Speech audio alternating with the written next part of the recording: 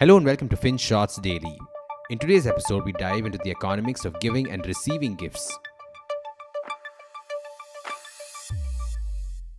Are you playing Secret Santa this year?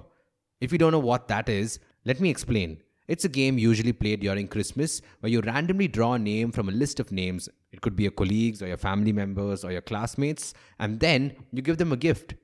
But they won't know that it's you that's doing the gifting. Similarly, you will probably get a gift from your peer, but you won't know who's gifting it to you.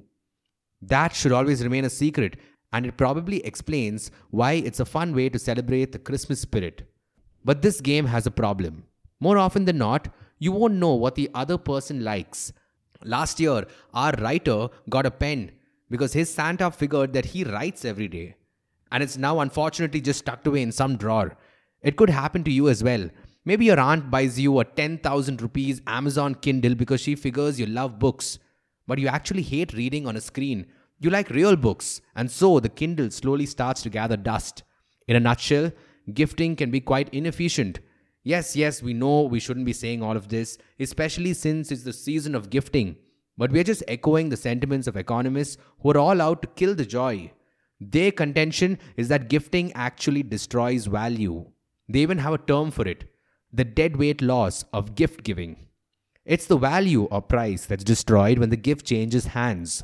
Or put more simplistically, it's the gap between how much the gift giver spent and how much the receiver values the gift. And the economist Joel Waldfogel had some numbers to back this theory. In 1993, he rounded up 86 undergraduate students and asked them if they liked their Christmas gifts. But a mere yes or no wouldn't really tell him anything. So he asked them, how much would you have paid for the items you were gifted? And what did he find? Well, the actual gifts cost a total of $438.2. But the students were only willing to pay $313.4 for these gifts. He repeated the study a couple of months later and the results were the same. So in principle, gifting something automatically erodes its value by 10 to 30%. And the results were quite similar in India as well. In 2017, Parag Waknis, an associate professor at Ambedkar University, Delhi, and his co-author surveyed college-going students in Maharashtra about Diwali gifts. They found that there was an average deadweight loss of about 15%. The reason for this is simple. There's information asymmetry. No one knows you better than you. So it doesn't matter how hard the gift giver tries or how well they choose. There's a high chance that they'll be off the mark. But wait, there's another angle here. Let's say you tweak Joel Waldfogel's question. You don't ask how much they'd be willing to pay for the gift. Instead, you ask how much money would you accept in order to give the gift away. What do people say then? Well, here's what researchers Thomas K. Bohr and Christopher M. Schmidt wanted to figure out. So they posed this question to university students in Germany. And the result? Well, on average, students wanted 18% more than the gift's market price to give it away. They wanted more money now.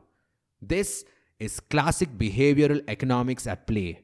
It's a phenomenon known as the endowment effect. Once we own something, we tend to overvalue it.